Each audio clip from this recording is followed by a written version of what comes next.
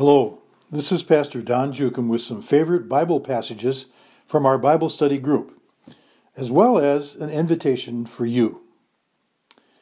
Speaking of favorite verses from the Bible, several years ago I decided to leave my favorite passage, Romans 8:38 and 39, to my heirs in my will.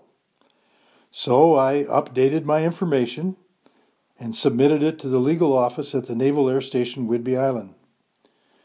Soon after, the legal officer called me in to say that I could not leave Romans 8:38 and 39 to my heirs.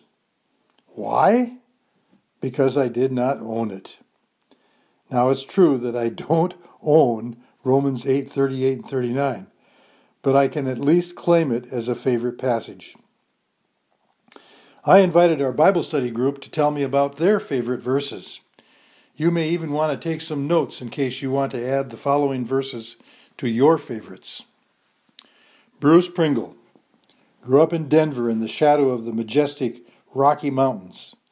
As a result, one of his favorite passages is Psalm 121, which begins, "I lift up mine eyes to the hills. From whence does my help come?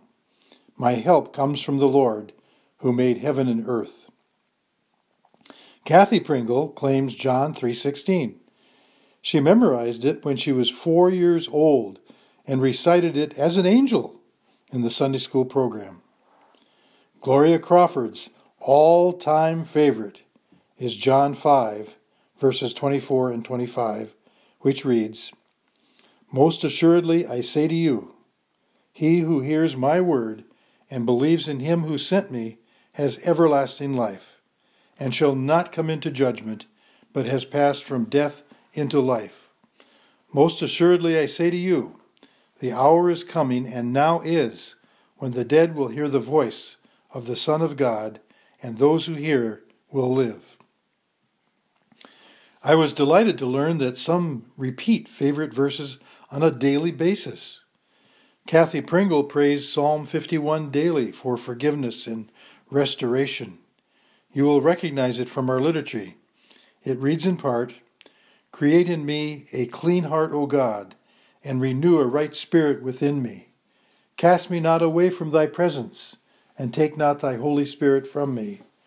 Restore unto me the joy of thy salvation, and uphold me with thy free spirit." Gloria Crawford starts each day with Psalm 118, verse 24. "This is the day the Lord hath made.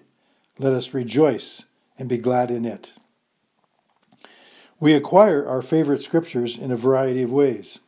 Sometimes the verses are gifts someone has given us. Have you ever said, "I have a verse for you"? Consider bestowing an appropriate verse on someone at the appropriate time. It may have a long-lasting impact. Elaine Jukum was given a verse by the pastor when she was confirmed in 1958.